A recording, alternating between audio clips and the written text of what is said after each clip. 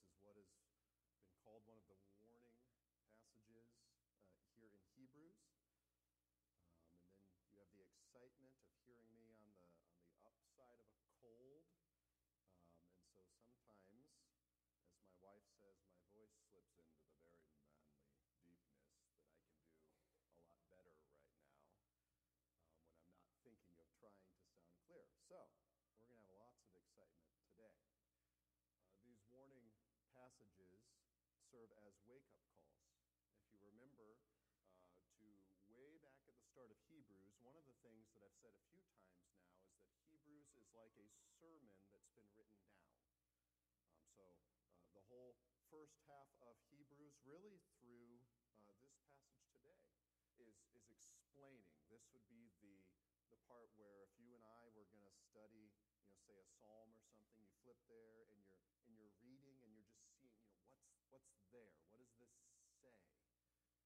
And then it's transitioned to tell us, in Hebrews' case, not just about Christ and the coming kingdom and how he is greater than any other priest, really than anything or anyone else, but then it started to tell us of what that means, of how we have an inheritance in and with and through, ultimately, Jesus Christ, and how his promises are greater and his promises will sustain us.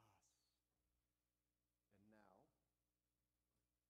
here with these verses, and then you'll see it full steam, starting in Hebrews chapter 11, we come to the application part of this Hebrews sermon, as it were. And that's, of course, where we're going to get all the examples of, by faith, what this looks like. How do you live in light of these truths that we have been studying? Okay, well, if my outline there is correct, and I'm convinced it is, then the author of Hebrews wants his audience. So he wants you and I to take stock, to reflect, to think deeply about our lives and how we are or aren't following Jesus. That's going to be the big challenge from these verses here. That's why it's a warning passage. You're supposed to read the warning and then do what it says. It's a little bit of, hey, do not stop chainsaw with your hands. The point is, you're supposed to read that warning and think, wow, I probably shouldn't do that. Right? And by heeding that warning, you will stay safe, at least in that regard. But we don't always do so well with warnings, do we? That's part of our world right now, is I think we're warninged out. In our very lawsuit-happy era where seemingly everything in the world causes cancer in the state of California. Don't know about elsewhere, but certainly in California. You see things like that so much, you tend to ignore warnings after a while. Sometimes that's justified. Some warnings are just there for legal reasons, monetary reasons. But other times, ignoring a real warning about something that matters leads to disaster. That's what we have before us today in these verses. The point of this warning passage is to cause us to sit up, to take heed, to take notice, to respond to the warning.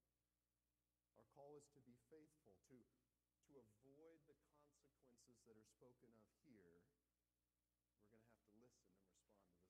That's the point, after all. So often, I think one of our struggles with Hebrews and with these warning passages is we think that their point is to condemn us. No, it's the exact opposite. It's to keep us from the condemnation that we deserve. And that's what we're going to see today.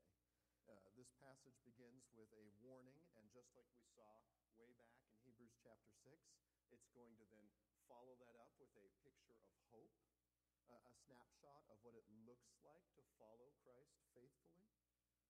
And we're going to need these words in order to see how serious our sin and rebellion are, and also so that we'll see how good our Savior is. So, all that together here at the end of Hebrews chapter 10. Let's pick up starting in verse 26.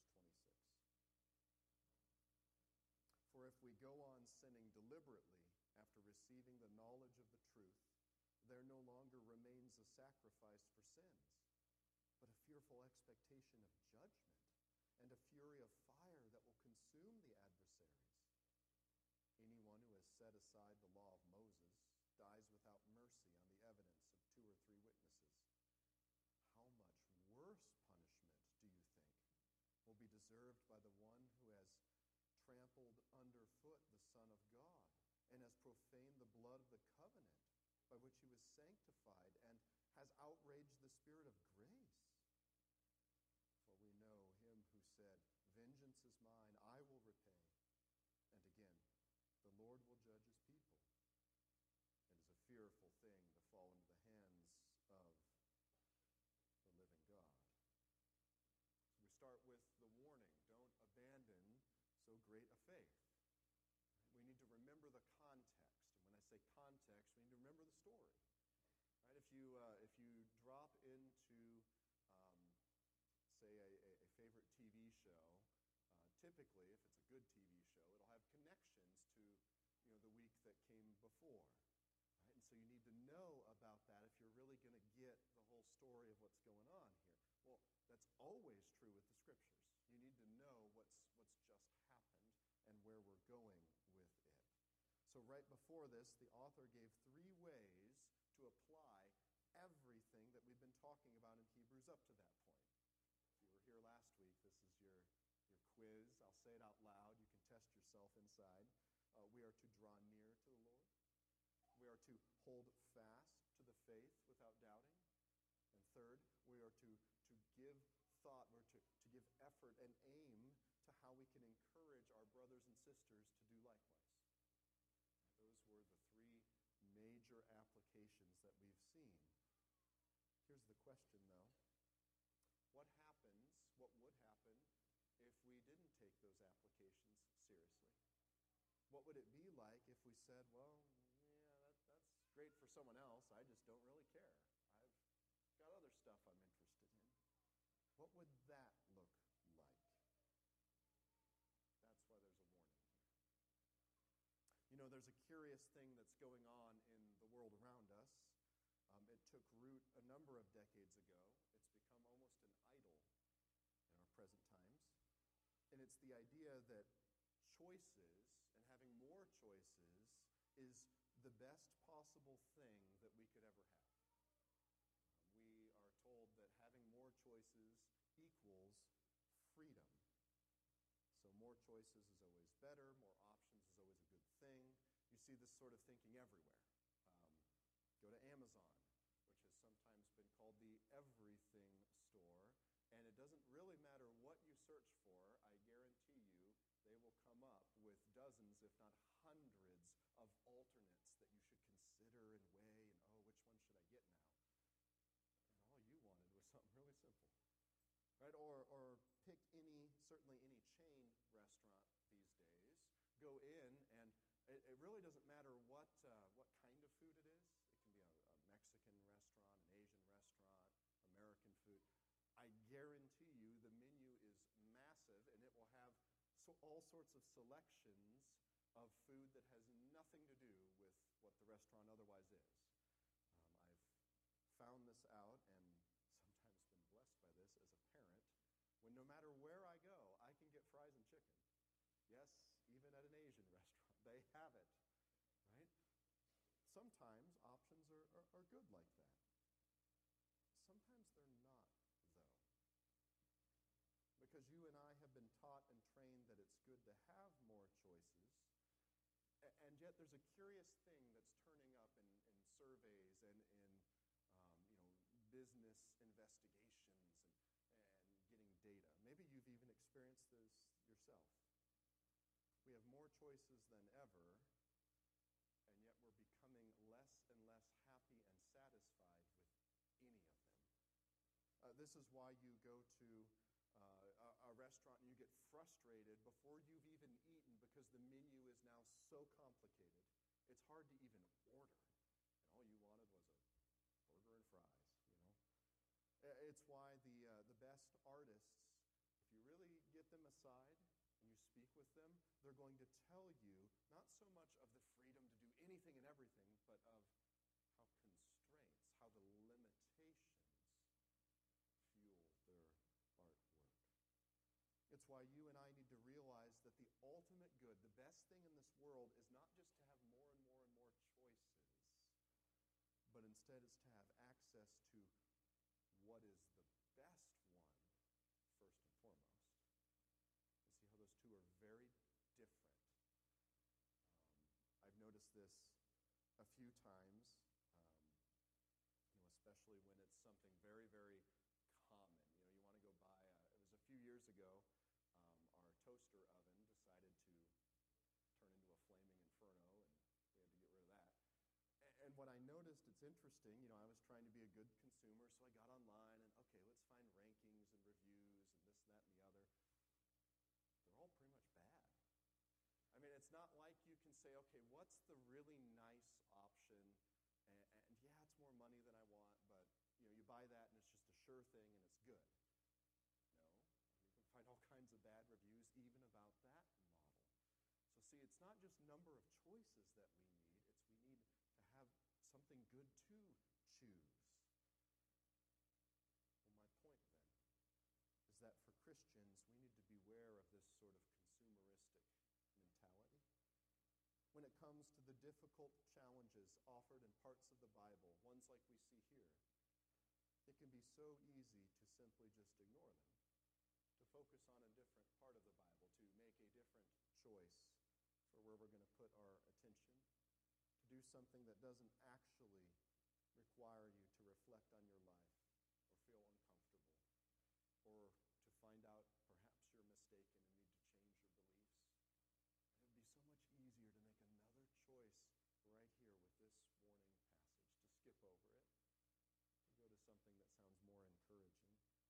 And yet, if we do that, we are missing the very warning that we need. Because taking these verses seriously is exactly what we must do. How do we do that then? Well, first and foremost, this warning is about sin. Specifically, it's continuing in sin after a person has been exposed to the gospel. And it's stated in terms very specific to the examples of Christ and his work that we've been reading about throughout Hebrews. He is our priest. His sacrifice secures our salvation. It's because of Jesus that we're able to draw near to the Lord. It's on account of Christ's work that we have a high priest who gives us eternal joy. But what happens if you know those truths and yet you deliberately continue sinning against Christ? What happens if you simply don't care about your own sin? What happens if you decide, sin's not worth fighting against anymore? Who cares anymore? The answer then is that the judgment that your sin deserves is exactly what you will receive. Because when you embrace sin, especially when you know better, you're embracing a life without the covering of Christ's sacrifice. You're saying that you don't want Christ to pay your debts. That's what embracing sin is. And if that's so, then you have nobody standing between the law and you, nobody to pay the penalty for your sins. And so the bill comes directly to you. It's a bit like health insurance. I was reminded of that. It's renewal time. I got all that wonderful paperwork. If you go see your doctor and there's something that's not covered, where does the bill come? It comes to you. That's certainly a problem if you're not expecting it, when that bill is your responsibility. What's more here, when it comes to sin, that bill is one that we don't have the resources to pay. There's no bankruptcy to discharge this debt. And so that state of affairs, that tragic picture is what's being described here. The wages of sin is death. That's what Paul made clear back in Romans 3. Or to use the example that we have before us here, the law of God condemns sinners of their sin. Now, here's the author's point. If you've been made aware of the gospel, and we have, even right here through Hebrews,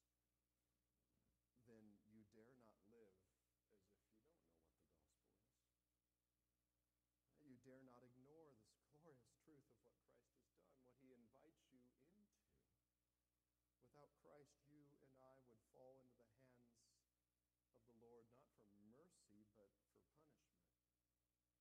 Not for the grace that we need, but for the condemnation we deserve. And so put yourself in the shoes of this first century audience listening to this letter of Hebrews being read. What's the point out of these first few verses? It's not hard. It's very simple, actually. Do not continue in your sins. Look to be putting sin to death in your own life.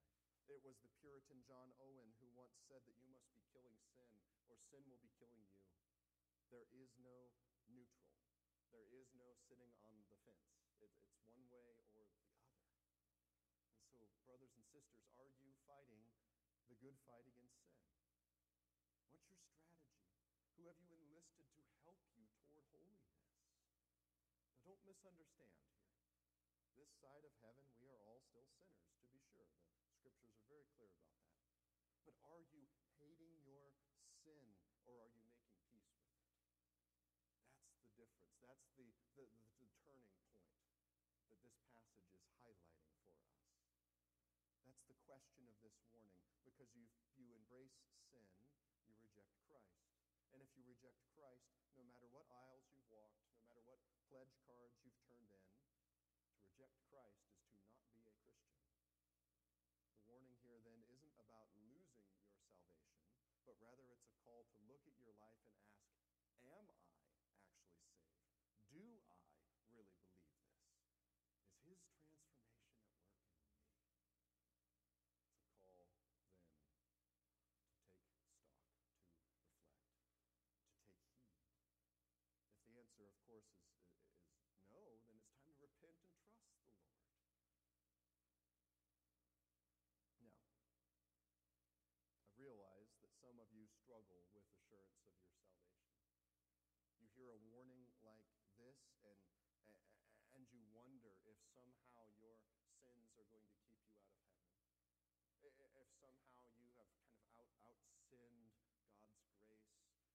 And so, for you, this passage, the only thing that you are hearing is, wow, maybe I'm not a Christian. What do I do? I want to reassure you. The point of this warning is not perhaps what you're fearing. It's not saying, well, you're imperfect and therefore you can't be saved. That's not what it's saying. Instead, what it's saying is, what are your actions showing about who you trust? Are you trusting Jesus? When you do sin, are you crying out to him, thanking him for the forgiveness that he has given to you from the cross? And if so, then be reassured. That's what it looks like to heed this warning. That's what the author's after. That's what this Christian life of following after Jesus this side of heaven looks like. Dear church, wage war against your sin. Wage war side by side with one another. Don't just think that Jesus is a good teacher or the gospel's a good idea. Actually trust Christ. Actually believe that you need his gospel. That's how we heed this warning. That's how it brings us assurance. How do I know that, though? I mean, I can picture, kind of someone in the great hall of social media, furiously typing away if they heard this message. How do you know that? Isn't that just your own interpretation? Well, I know that because of what our author turns to next, starting in verse 32. But recall the former days when, after you were enlightened, you endured a hard struggle with sufferings, sometimes being publicly exposed to reproach and affliction, and sometimes being partners with those so treated. For you had compassion on those in prison, and you joyfully accepted the plundering of your property, since you knew that you yourselves had a better possession and an abiding one. Therefore, do not throw away your confidence, which has great reward. For you have need of endurance, so that when you have done the will of God, you may receive what is promised. For yet a little while, and the coming one will come and will not delay. But my righteous one shall live by faith. And if he shrinks shrinks back, my soul has no pleasure in him. But we are not of those who shrink back and are destroyed, but are of those who have faith and preserve their souls. All right, this is the encouragement then. Notice what the author of Hebrews is doing here. He's saying, walk by faith. So just as we've seen before in this book, and before when the author has given warnings to his people, he's not saying, well, you guys are not perfect, you're messed up, therefore you're not saved. That's not what he's arguing at all. Instead, he's offering warning as a motivation to cling to Jesus Christ. So what's the proper way then to respond to this? It's not to despair. It's not to think that you've lost something eternal. Instead, it's to follow after Jesus. That's what we're after here. And what it looks like is the example being given right here in these verses. First, note how the author speaks of his readers' past. They were willing to suffer for Jesus, to be wronged for Jesus, to pay whatever cost to be found faithful. That's the right attitude, isn't it? That actually is what we saw from our Savior. He was wronged repeatedly. You heard about it in Sunday school today. An unjust trial. And yet, Christ didn't respond with anger and injustice and how dare you.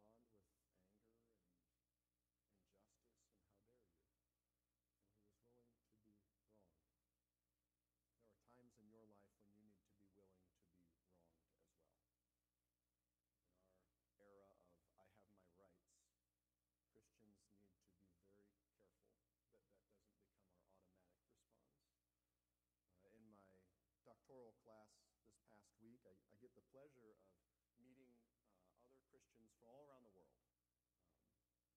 That's just who the class is made up of, people from just about every continent. It's pretty exciting, actually. And one of them was telling us about a struggle that they were having to secure land to build a church on, and how they had paid all these fees and things, and yet the local city council was finding all these creative ways to keep denying a building permit and this, that, and the other. And one of the interesting things the student brought up is he said, we had to really wrestle with what we're supposed to do. So we were getting advice from lots of folks that we need to file a lawsuit, and they probably would have won it, to be honest, knowing the country that they were in. But he said, we decided to take it to the Lord.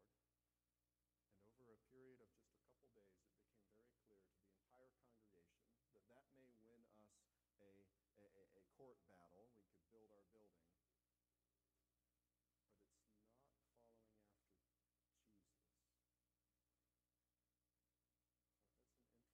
thing for him to say, isn't it? He said, what would our reputation be if we started off as the church that's known for suing people who don't agree with us?